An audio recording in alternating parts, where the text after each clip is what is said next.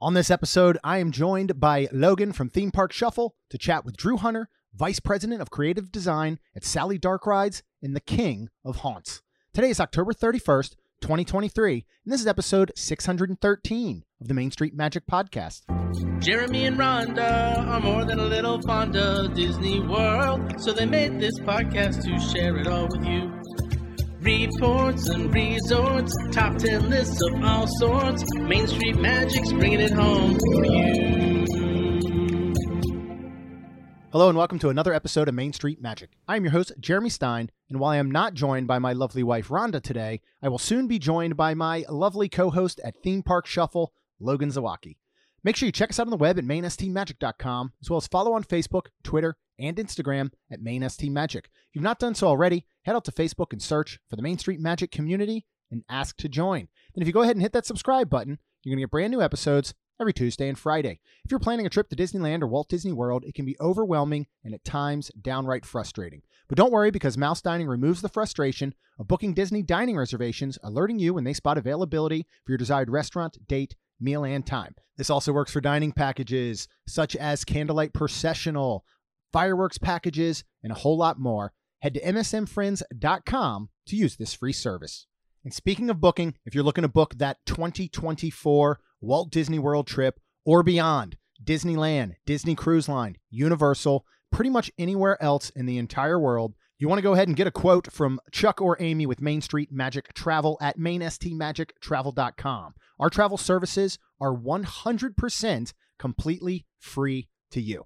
Happy Halloween, everyone. Today is going to be a little bit different. So Logan and I sat down with Drew Hunter, who is the Vice President of Creative Design at Sally Dark Rides, and he is the King of Haunts, to discuss with him what inspired him to get into the themed entertainment industry as a very, very young child, all the way through high school, into college, and his first job before ultimately landing a career at Sally Dark Rides in Jacksonville, Florida, which he has been at for the past 26 years. Now, we sat down and did this for Theme Park Shuffle, and I highly suggest you go and subscribe, but I thought this was such an incredible conversation that I wanted to share it with the Main Street Magic world. So, it being Halloween, and as you will hear, Drew being the King of Haunts, this is such a cool episode to come out today. I can't wait for y'all to hear it. So I'm going to go ahead and play the episode now. I truly hope that you enjoy.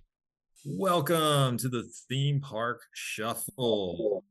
Boy, do we have a special episode for you this time. Our Halloween special is unique in that we are shuffling not a ride, not a land, nothing that you're used to. We are, in fact, doing a host shuffle today. So with me, Logan Zawacki, is our usual ace of hosts, Mr. Jeremy Stein. Hello, everyone. But our big surprise with this episode is, instead of David, today we are joined by the VP of Creative Services at Sally Dark Rides, Mr. Drew Hunter. Drew, welcome to the Theme Park Shuffle. Thank you very much. It's good to be here. Oh, no, it's an honor to have you here, Drew. This is something that I've been wanting to do for a long time, especially ever since me and Jeremy interviewed you for, what episode was it, Jeremy, of Main Street Magic? Episode 90, way back in 2018, which was, honestly, we've done over 600 episodes now for Main Street Magic, and it is easily top 5 my favorite episodes. It was just unbelievable and super fascinating. It was another lifetime ago. Yes, yes, That's truly. what it feels like. But the crazy part is, it feels like it was just yesterday that we were all together recording that podcast. And so for this episode, obviously, this is one that's going to be coming out around the Halloween time, sort of October theme. What I also wanted to focus on with this one is, instead of us doing some kind of challenge where we're re-theming or redesigning something, this time we're going to actually focus on our guest hosts. And in this case, we're going to focus on Drew. We'll call this the Theme Park Career Shuffle episode, because this is one where we're really going to dive deep into Drew's amazing story and what led him to the job he's currently in at Sally Dark Rides. And also, Drew's a mentor of mine, and we go to lunch once every week. And so I get to hear all this on the regular. And so Drew is somebody who I'm constantly, he's like my mentor and a part-time psychologist, just listening to me babble and vent and just talk about future and what I envision. And he's so supportive. And for this episode, I so often talk with college students about their careers, and they have it in their mind that they're going to get into the themed entertainment industry right out of college, and then that's going to be their entire life. And that the reality is most people's career paths are not a linear line. It's not you get in and you stay in one spot for the rest of your career. Many of us take different paths. Many of us go in directions that are completely out of our control, with other than the fact that we are making the choice to move on to something new. And Drew's career path, as you guys will hear, is one of those where it's just a miraculous set of events that are triggered one after another, and why Drew is so perfect for a Halloween episode is because this is the king of haunts. This is the king of haunted attractions. He's done walkthroughs. He's done Fright Fest. He's done it all. And it's great to have him here today to share all this with you. So I feel like I've rambled on now for several minutes. Drew, welcome to the show. I'll send you the $500 for all that introduction. And yeah. Well, let's start, Drew, since obviously I've done all this rambling on now about your career. Let's sort of start with what got you inspired to even enter what we consider the themed entertainment industry. What was it from either childhood or teenage years, or what kind of were the early inspirations for you? It's always good to go back and retrace steps, because by doing that, you kind of figure out who you are and who you've become, and why you've become the person you are, and why you follow the career paths you have. It's very important, and let's just call it an older person, which I'm very proud of. I'm happy to have been here this long. It's very important to really examine how you became who you are. It's very healthy to do that. So with my situation, probably began when I was maybe 2 years old, when my grandfather took me to see Walt Disney's Fantasia, the 1940 animated classic. I don't remember that, but it obviously ingrained in my essence and my soul the love of color, of storytelling, of design, and of fantasy. Then my mom took me to it on a re-release in about 1957, 58. That I remember vividly, and it changed my life. Seeing that movie changed my life. And all of those things, the storytelling, the color, all the fantasy, all the elements that are in that film helped sculpt the person that I am today. I will always owe it to that film. I mean, Disney has done many, many fabulous movies, but that was the one that really sparked my soul. And in fact, on that second viewing in about 1957, 58, after I saw the film, I didn't know what all the music was, but I knew I wanted that music. I wanted to have it. So I asked my mom and my dad for my birthday coming up. My birthday is in October 27th. And I asked them, can I have that music for my birthday? My mom went to a local record shop. You know, back in those days, there were record shops. And sold old LPs, and you could sit and listen to them if you wanted to. But there was a little lady at the Broadmoor Music Record Shop in Shreveport, Louisiana, named Mrs. Ahern, and Mrs. Ahern worked with my mom and found the albums, the old albums of much of the music from Fantasia, which she brought home to me for my birthday.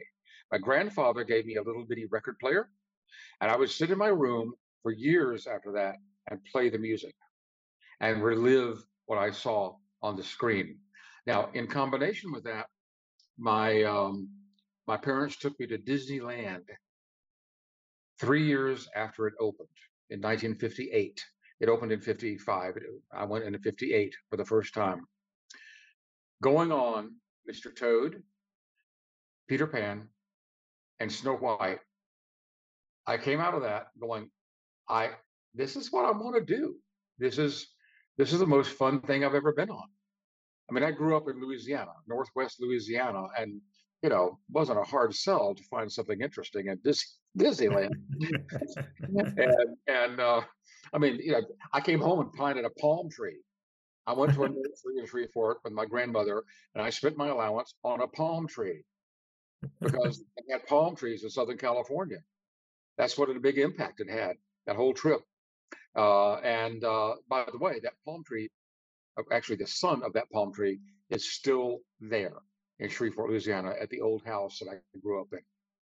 But that's all to say that these things helped construct the person that I became and am, which I will never, and one other element of all this recipe is my parents. My parents being absolutely supportive until the day they passed away of everything I did, everything I imagined, all the strange plays I did, plays I wrote and directed, the strange art I did, the haunted houses I did, all of this stuff. All they said was, hey, as long as you're making money with it and having fun, it's, hey, your life. And you can't put a price on that. Yeah. Amen. That's a pretty good segue there too, Drew, as far as sort of moving into the next big phase of your life and your passions, which sort of transitions into your involvement in theater and how you started working on that. So kind of briefly talk to us a little bit about how you got started in that, what kind of kindled that fire in you for performance, and not only that, but then also the writing and the stage design and the stage fabrication as it all sort of came along. Okay. Again, in about 1958, I believe, there was a new theater built, a beautiful theater built in my hometown at the local college. And the initial premiere production was The King and I, the musical. My mom asked me and my best friend, I was in the second or third grade, if we'd like to try out for that. So I did. I went and tried out and became one of the King's kids. If you know The King and I, the musical, the King has 60-something children, and in the production, there's as many kids as they could have on stage. So I was one of, 30 or 40 children who played the King's children, one of the King's kids. So being in the theater realm, in a beautiful production of that play, was a huge, again, another turning point. Now, before that, I had been in a production in my kindergarten some years before of a play called The Giant's Garden. Now, I remember that kind of pretty well because I remember I wanted to be the giant. I wanted to play the giant. Well, I didn't get cast as the giant. I got cast, as a pansy in The Giant Garden. Okay. So if I ever write my autobiography title is going to be, I Was a Pansy in the Giant's Garden. Right? And so it all began. I love it. Started, and it has.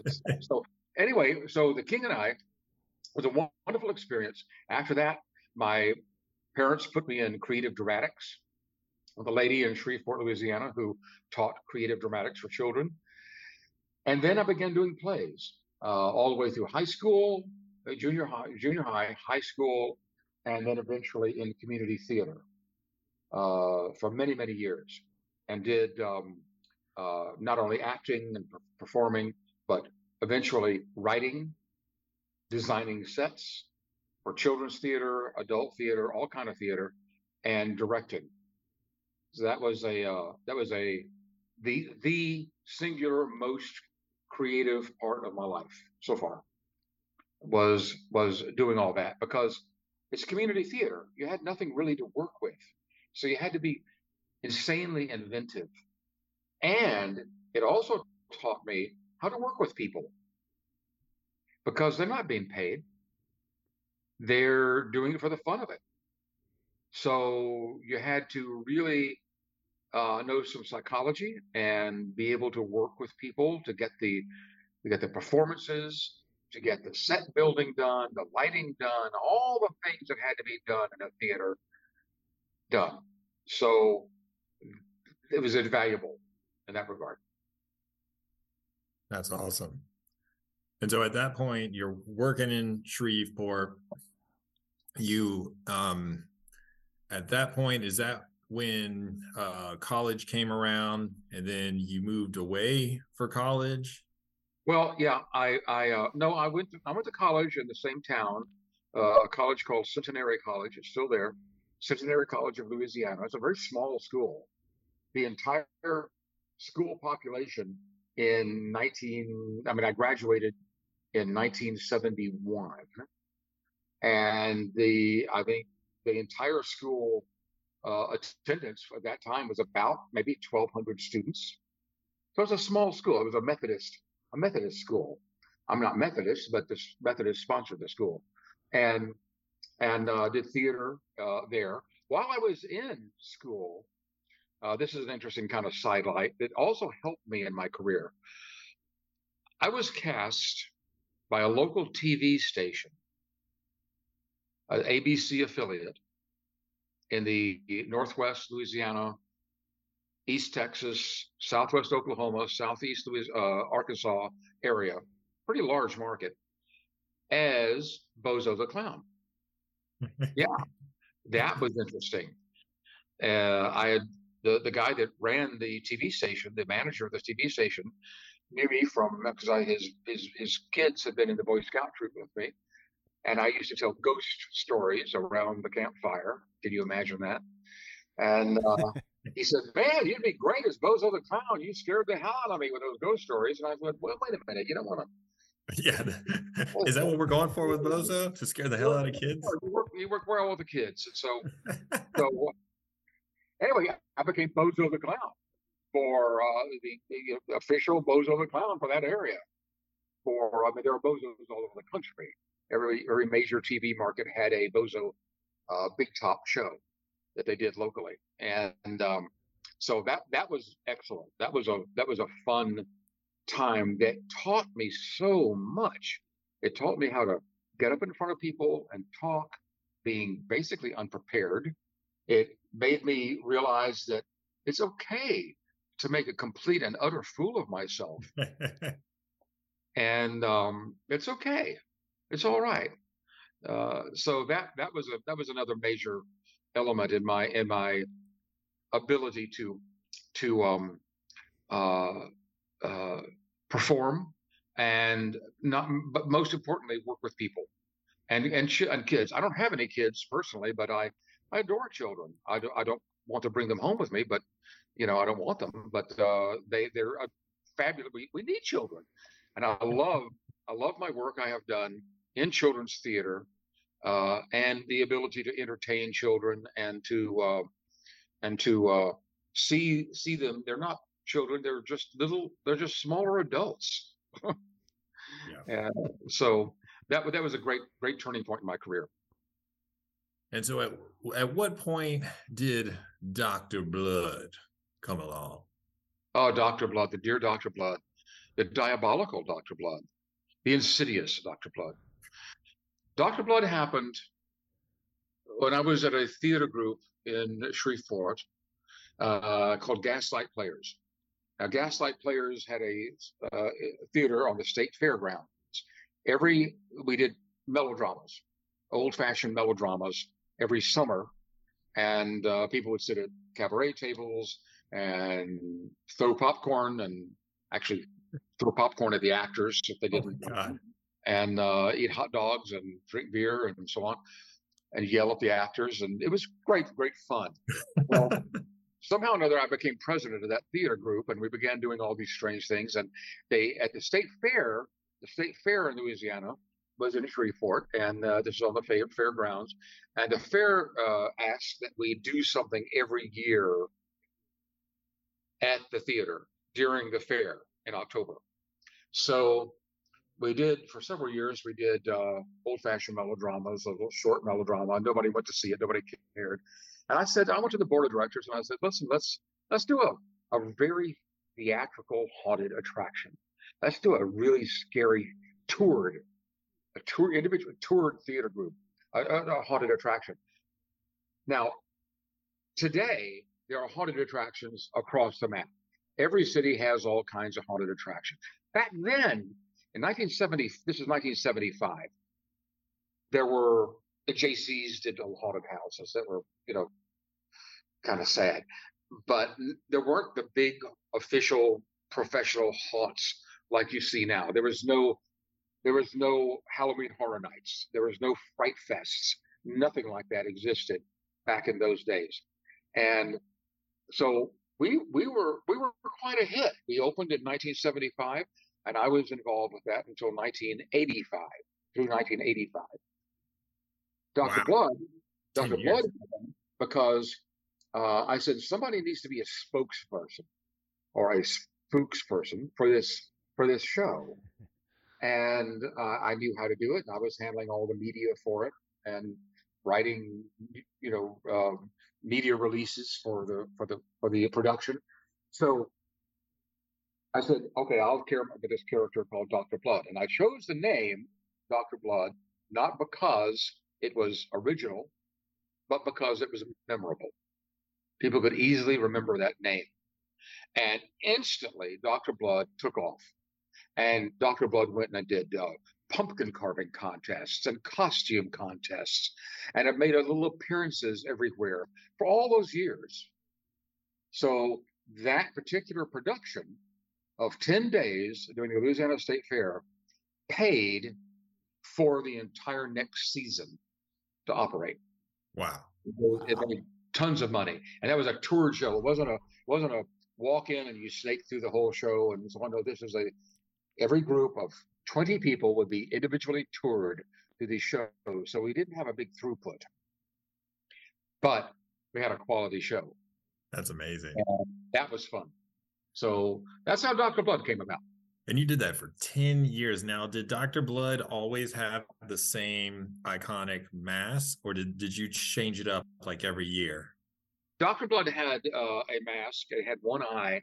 That was inspired by the 1961 Hammer Productions movie of Phantom of the Opera, which isn't a particularly great film or a version of the Phantom of the Opera, but I love the mask. And I kind of, my mask was inspired by that.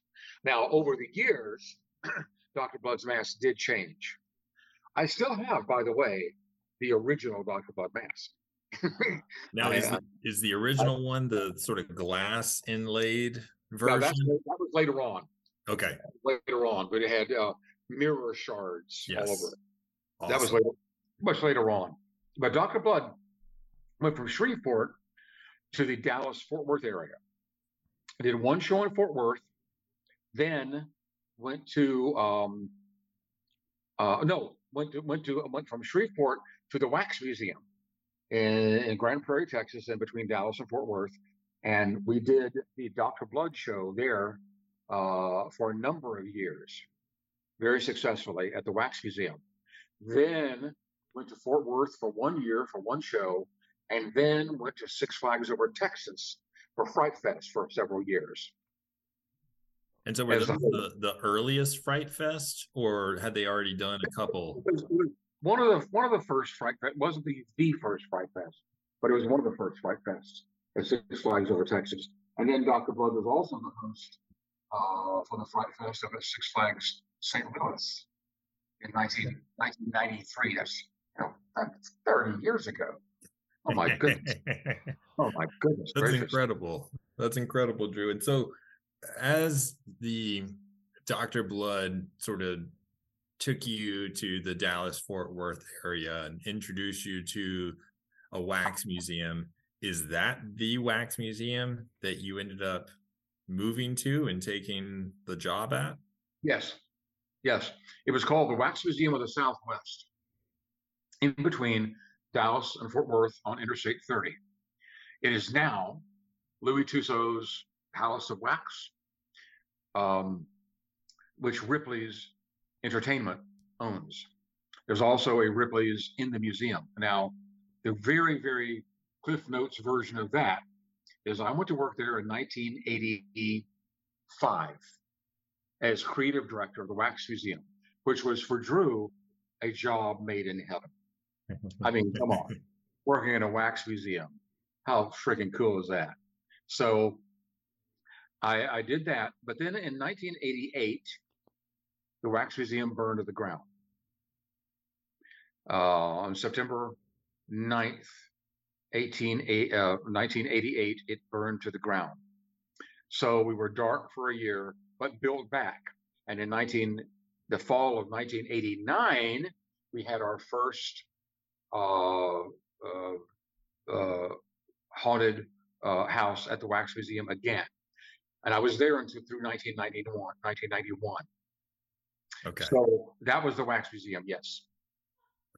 So now let's talk about that a little bit. So here you are, you're working at this wax museum. You've moved away from Louisiana. You've started this whole new life here, and then the place burns down. How do you bounce back from that, Drew? What was going on in your mind with your career and everything you've been working so hard for and creating this new life, just to literally watch it go up in flames? Well, that's true. That's exactly what happened. And when I moved to Dallas, in 1985, I moved to Dallas. I had no prospects. I had zero prospects, and I knew about the Wax Museum, but I'd never been to it. So my partner and I went out to the Wax Museum one Saturday. I looked around, went, this isn't half bad. It's not the real tourist trap that I thought it would be. It was actually pretty cool. And it was over 300 wax figures on display. It was huge. I called them the next Monday because I knew they did a Halloween deal, and they said, and I said, hey, I wasn't looking for a job necessarily, but I said I want to help you out with your Halloween deal. Well, that led to, long story, but that led to my being hired as creative director at the Wax Museum in the summer of 1985. So then, watching this place burn down, I was one of the two people who discovered the fire on that Friday afternoon of September 9th, 1988.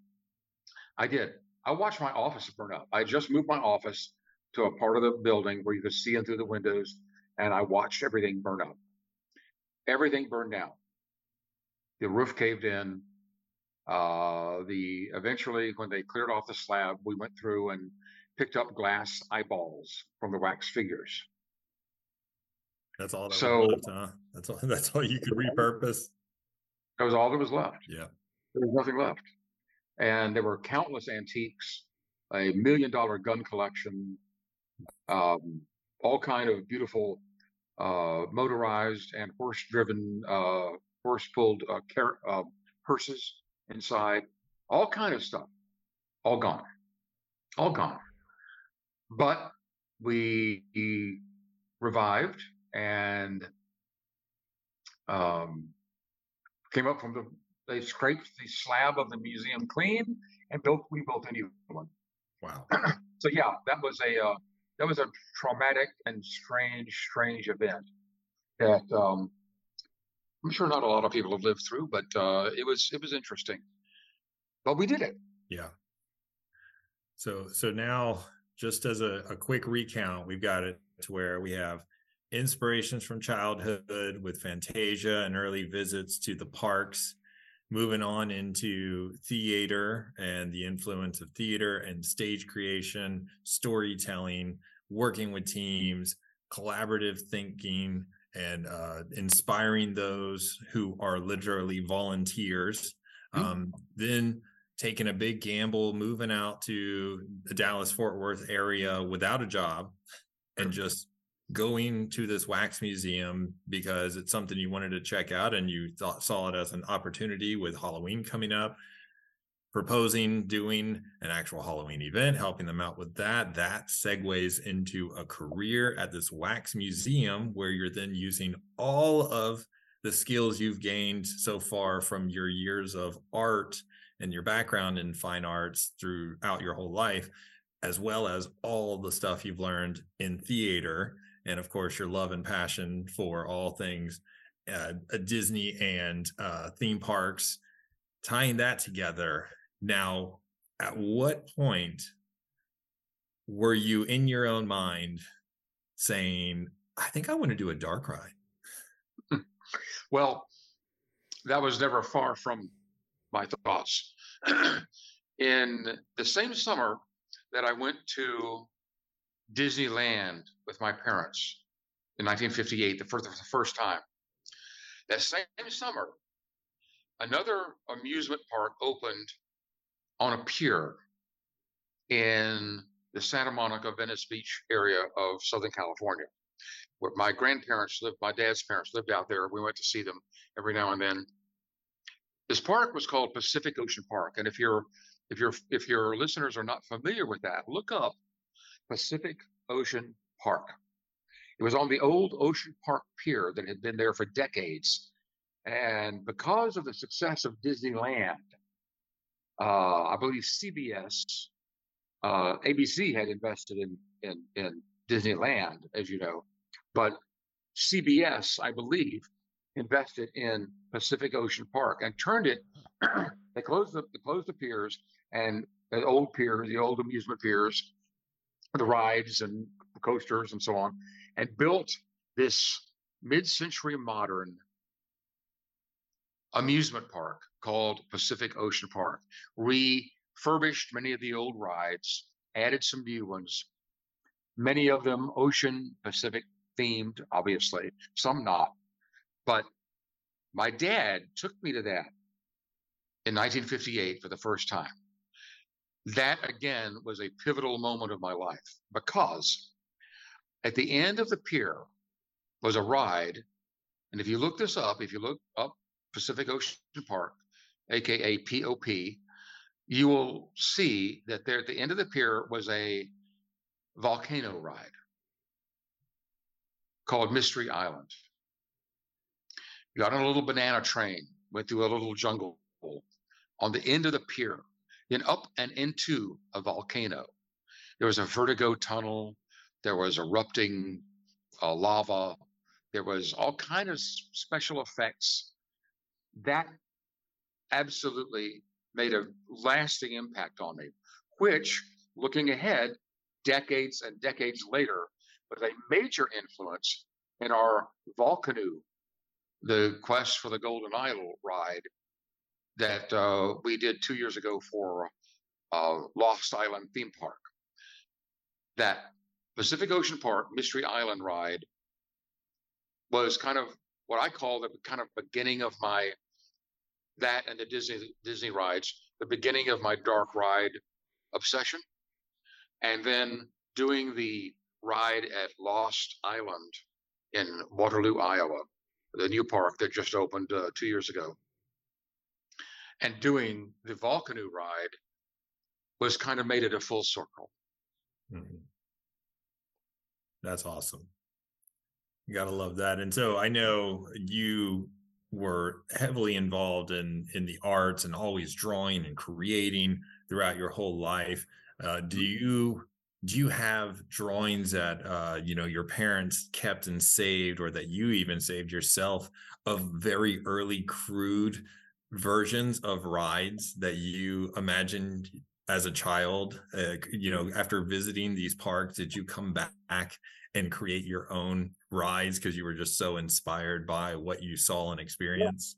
Not so much rides, but I do have a little sketch that I did from the just north. We were on the beach just north of Pacific Ocean Park, and I still have a sketch I did as an 8-year-old kid of the pier with the volcano at the end, the roller coaster, which terrified the absolute crap out of me.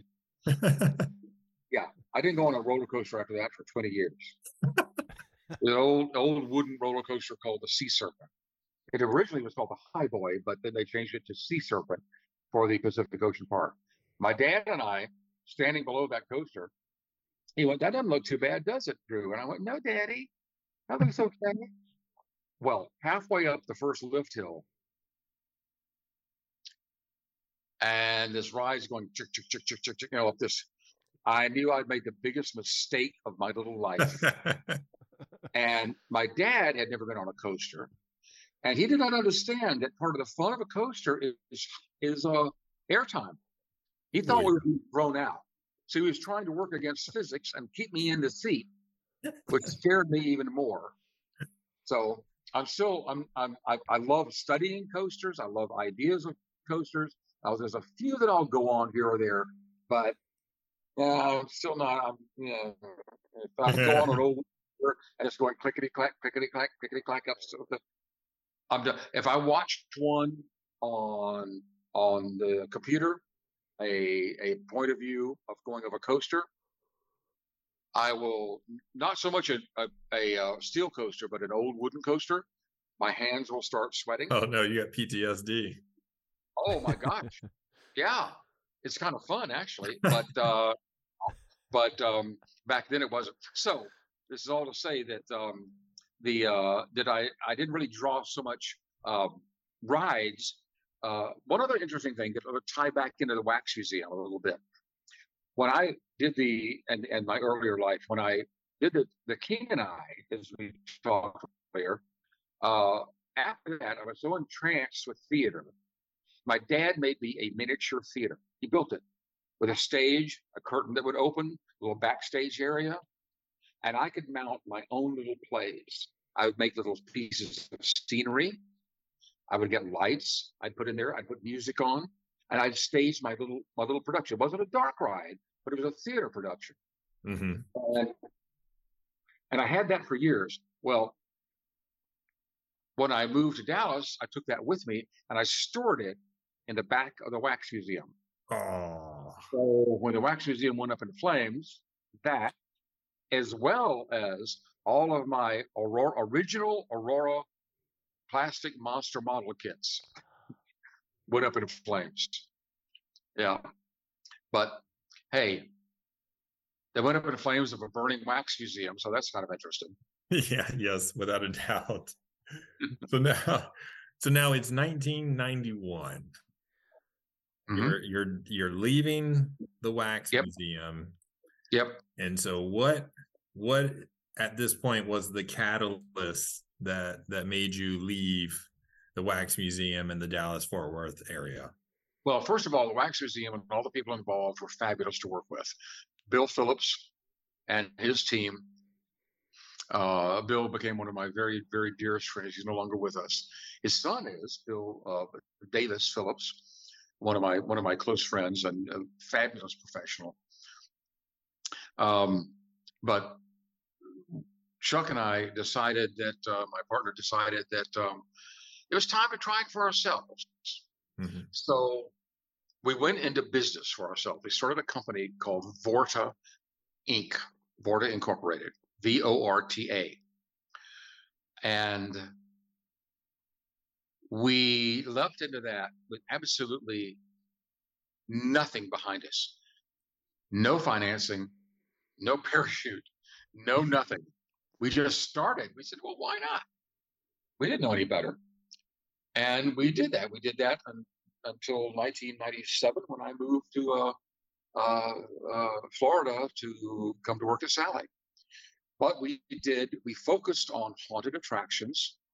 We worked with many of the Six Flags theme parks for Fright Fests.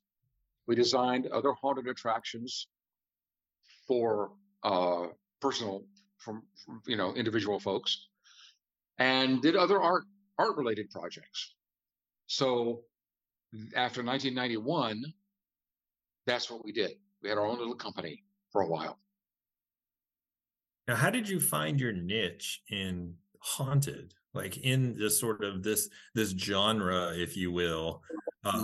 What really sort of drove you into that area, and was it seen as kind of like an opportunity where you saw there was opportunity, there was business in this area, and you were already a fan of it? Or what were there specific catalysts that drove you to pursue more haunted attractions? Well, along with all the other things that we've talked about, one of the things that always fascinated me was haunted houses. I'm talking about theatrical, staged haunted houses, real haunted houses as well, but specifically now talking about staged amusement haunted houses. Mm-hmm. Now that began in my grammar school, A.C. Steer in Shreveport, Louisiana, where we'd every mid-October, there'd be a fun night. And one of the rooms in the school, it was a really cool old school, still there, would stage a Den of Horrors. And they would not allow grades 1 through 3 to go through. So once I was in the 4th grade, I paid my dime and went in this Den of Horrors, and one of the schoolrooms, turned over into a spook house. And I came out. I never forget this. I came out and stood in the hallway with my friends, and I went, "Well, that was fun." I said, "But I think I could do better than that." So that was kind of my impetus. And you also have to remember that back in 1991, there was really not. Now you look on the internet, there's tons of companies that do haunted attractions. And some purport to do haunted attractions, but some do them very well.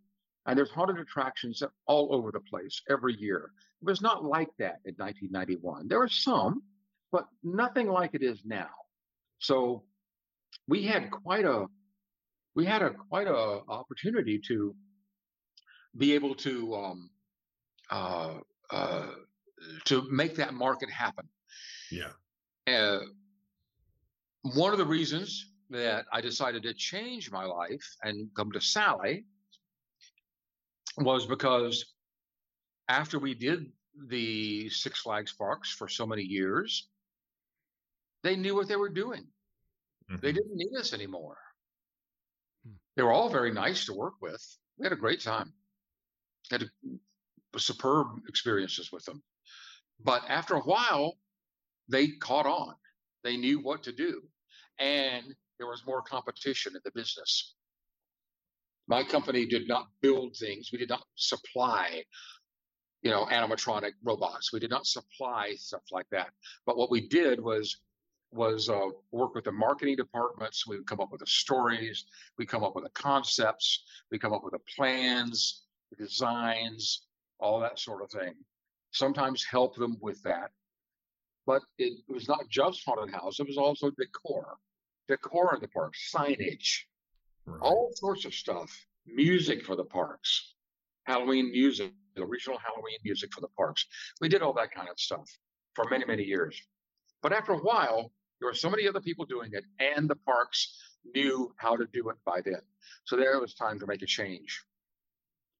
And so prior to you starting at Sally, you had met John Wood, our chairman, one of our original 3 founders of Sally Dark Rides. You had met him through a trade organization like IAAPA, or had you randomly met him just when he came by the Wax Museum or at Six Flags? Like, how did that start? Right.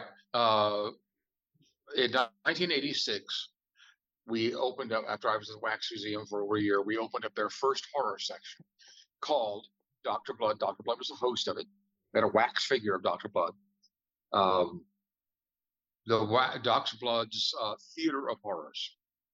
It was a pretty extensive horror section. Well, one day, this guy named John Wood showed up at the Wax Museum with probably one of his animatronics in the back seat of his car to talk about maybe the Wax Museum having something like that. Well, I was not in that meeting, but Bill Phillips called me and said, "Hey, there's a gentleman here. Would you please tour him through the museum?" So I went up and I met to the lobby and I met John Wood. And I did. I gave him a tour all the way through the museum. That was 1986. And the new horror section. And we talked a little bit. And he said, "Man, this is a really great place. It's really nice." So I stayed in touch with John and saw him at IAPAS after that, several IAPAS. And we said, "Hey, maybe one of these days we ought to work together." And John would say, "Yeah, well, maybe one day we will." Well, in 1996, situations developed where I called John one afternoon after IAPA that year and said, "Hey, how you doing, John? Hey, Drew, how you doing?" "I'm fine." I said, "Hey, John, do you have any business, anything I might be able to help with, or like a job or or whatever?" And he went, "Well, send me your portfolio." That was in early December 1996. On January 20th, 1997, I reported to work from my first day at Sally. That's how fast it happened.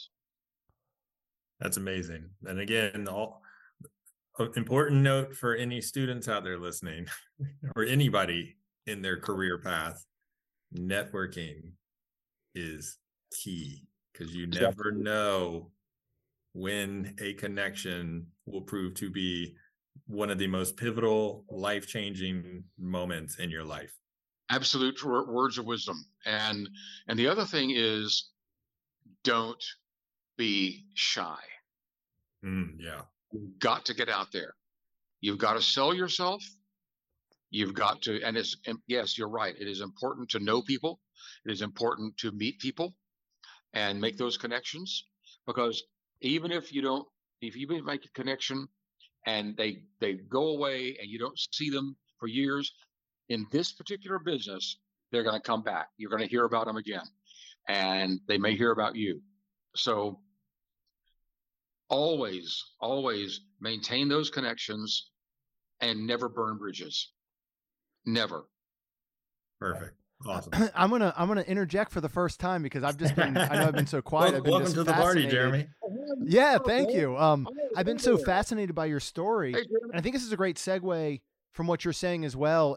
And for me as a parent of two teenagers, hearing the support of your parents and everything that you were doing growing up. I mean, for you to, at 7, 8 years old, to find something that you loved, and then for them to support you throughout your entire upbringing and career, and for you to go into so many different things that would support that career. Like, I sit back and I think of, you know, when I was a kid and everybody would say, "Well, what do you want to do?" "I want to be an astronaut. I want to be a firefighter. I want to be a policeman." But most people didn't do those things in the end. Right. And to see that you've created an entire career and your parents' support and everything is just absolutely unbelievable. And that you touched every facet of the theme park and dark ride and haunted industry to get you where you are today is just like, it's been blowing my mind this whole time. That's why I've just been sitting over here, staying very quiet. It's super impressive. And I think it's a lesson to not only kids growing up and things that they want to do, you know, and you going through a very unusual path, you know, to parents in supporting their children in the things that they take interest in, I think is just absolutely unbelievable. Well, like, just amazing. It was pivotal. It was pivotal. And, you know, the other thing, I was talking with someone about this just the other day, that, you know, you read about some people, and some people who are very notable in the amusement and theme park industry and design wise, who grew up in Southern California. and they were kind of there. They went to Disneyland all the time, or they began working at Disneyland when they were, teenagers and such. I look back at my life, and I grew up in Northwest Louisiana, and in a middle class family. My dad was an accountant. My mom was a homemaker, basically. She had a couple of little part-time jobs, but basically a homemaker. And when I look back at how did I wrangle all that and do all that, is because not only did I find a passion, many passions of, between theater and the dark rides and movies. We haven't even talked about that. And some other things that came into play, but I was so fortunate to have the parents who were so supportive, because they had this weird kid, this strange little child who would sit in his room for the hours in that little theater I told you about, and making little sets and playing music, classical music too, that would none of their other people they knew had kids like that doing this weird stuff. But my parents stood by me and they said, we love you and we support you and we're happy that you are finding your bliss. So that is a remarkable thing.